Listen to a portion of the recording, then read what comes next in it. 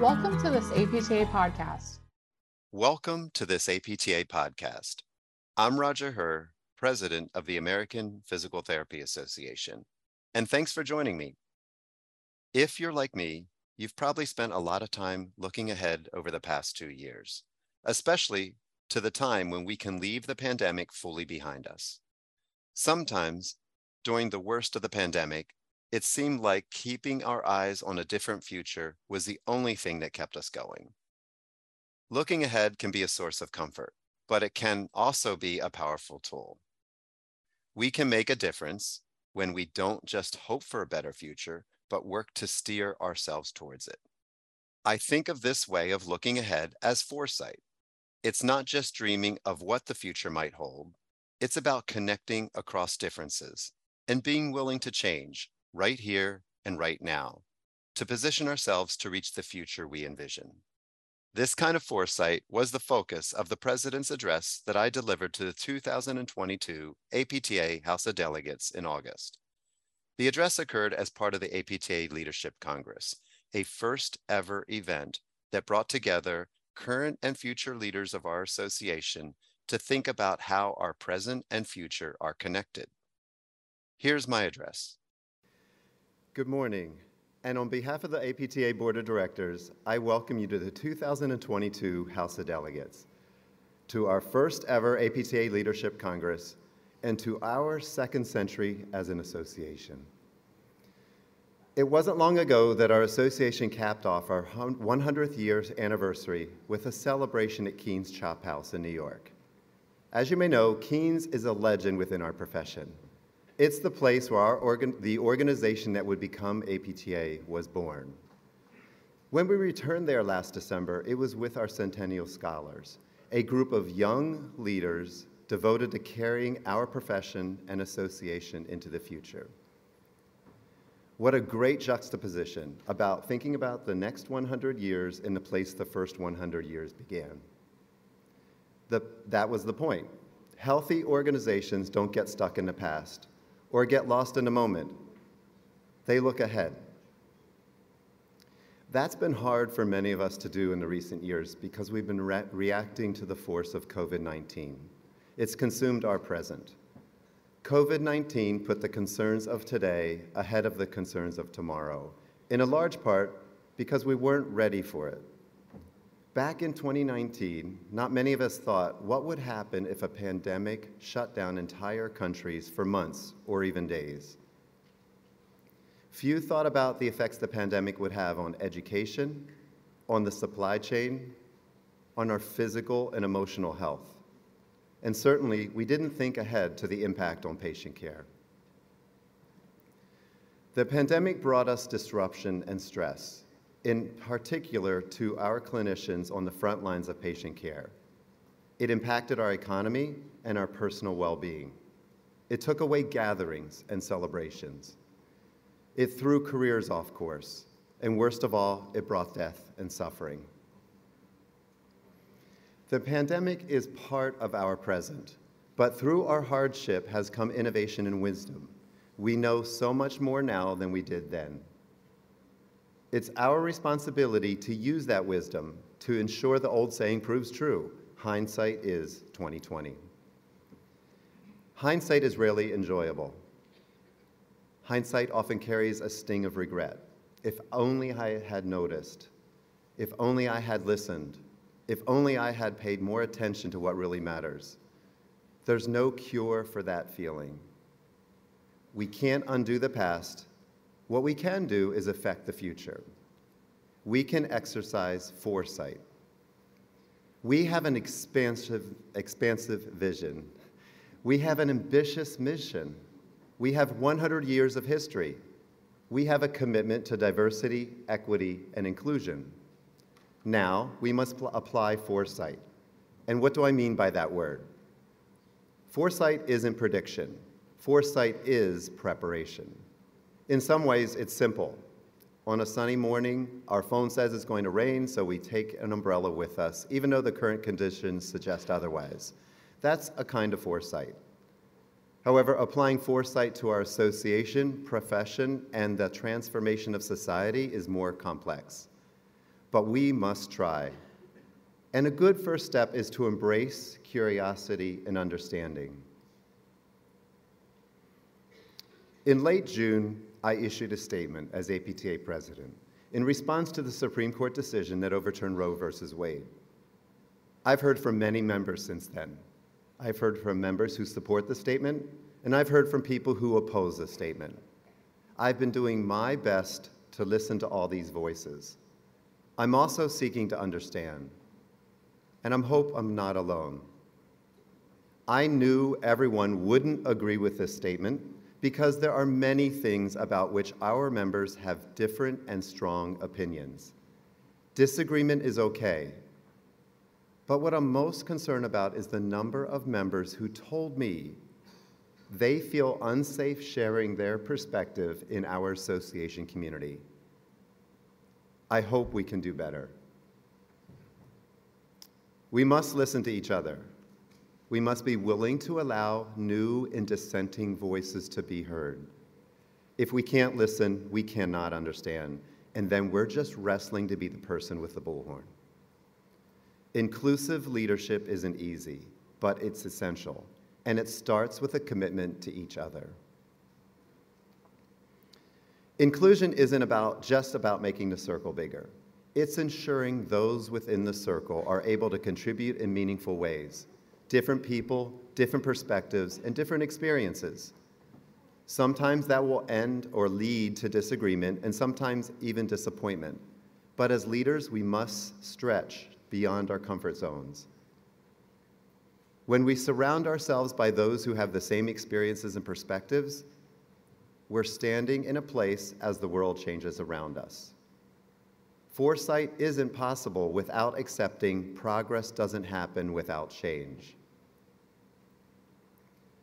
For those of us who have served in leadership for a long time, embracing change can be hard.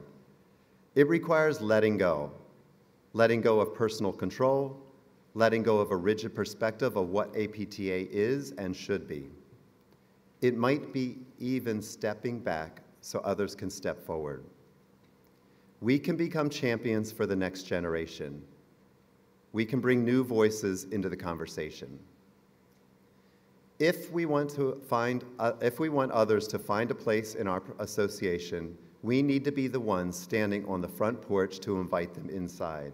And when we do, we're not inviting them into our home, we're handing them the keys to their home. The future generation is becoming the present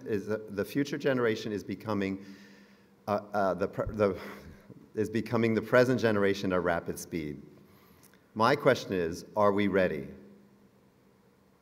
Engaging in foresight demands that we identify the built-in assumptions that define our current association culture and evaluate if they are serving our future.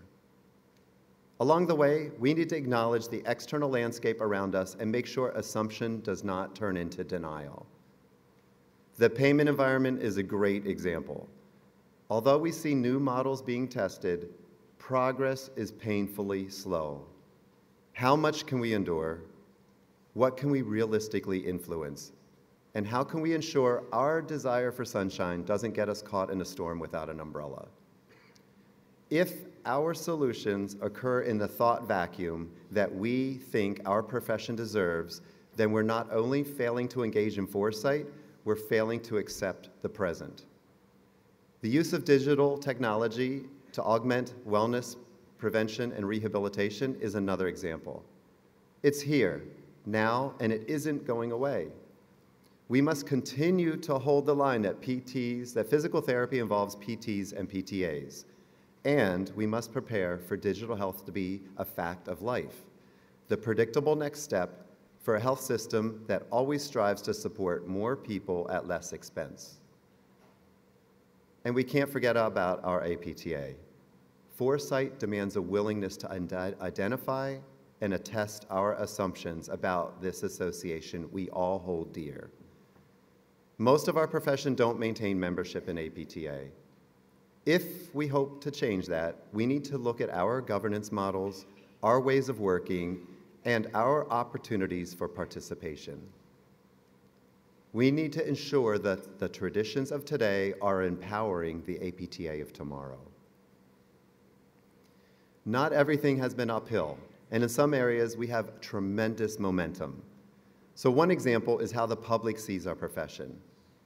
Despite a long-held narrative that the public doesn't understand what we do, appreciation for the value of physical therapy continues to grow. More and more people are realizing that physical therapy isn't about recovering from an injury or surgery. They're increasingly looking to us for who we are, movement experts. We see the evidence of this in a recent public survey commissioned by APTA, and we'll be sharing that this fall. And we see it in the increasing shifts in our consumer website, choosept.com. You can also see this in the media members of our profession, who are now routinely quoted as experts in many media outlets. Some of the biggest players include the New York Times, the Today Show, and Consumer Reports. We're also seeing positive momentum in physical therapy education and professional pathways. Partly fueled by the pandemic, education programs are having important discussions about the directions they need to take.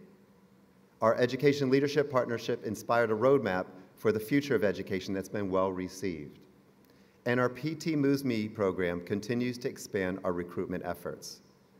The needle is moving as PTCast data shows that applications from students in traditionally marginalized communities are growing. We're on the right path. As we strengthen our foresight, we must never forget our past. At the same time, we need to let the past be the past, and that's where it belongs. Our founders were curious, hopeful, and brave, and we must be the same. But let's appreciate that today, we're operating far beyond their experience and vision, and that cycle will repeat itself forever. Foresight is the best way to prepare for the future, but it is not a crystal ball or a magic wand. Any act of foresight must allow for mistakes and disappointment. Given the profession we're in, this shouldn't faze us. Our patients experience setbacks all the time. That's part of any progress, and we see it everywhere. Director Steven Spielberg rejected twice by the film program at USC. Oprah Winfrey was fired from her first TV job. Stephen King's first book was rejected by publishers 30 times. Michael Jordan was cut from his high school basketball team. Vera Wang was a figure skater who didn't make the 1968 Olympics before she became a fashion icon. Mary McMillan founded our association, but before that, she had to withstand a world at war. The list is endless. Frustration almost always comes first. Pain is a sign of growth. Progress is rarely a straight line. Those of us gathered in this ballroom have the privilege of leading our association. With that becomes a responsibility of foresight.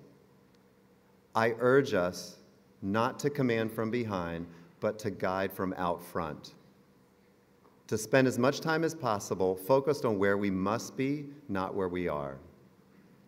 Recent history reminds us that today usually looks a lot, that tomorrow usually looks a lot like today until it doesn't. Foresight is discipline, not dreaming. The sooner we embrace that tomorrow will be different, the better we can prepare for what's to come. So thank you, and have a great 2022 House of Delegates. You can find more APTA podcasts like this one on Apple Podcasts, Google Play, and Spotify, or by visiting apta.org/podcasts. Thanks for listening.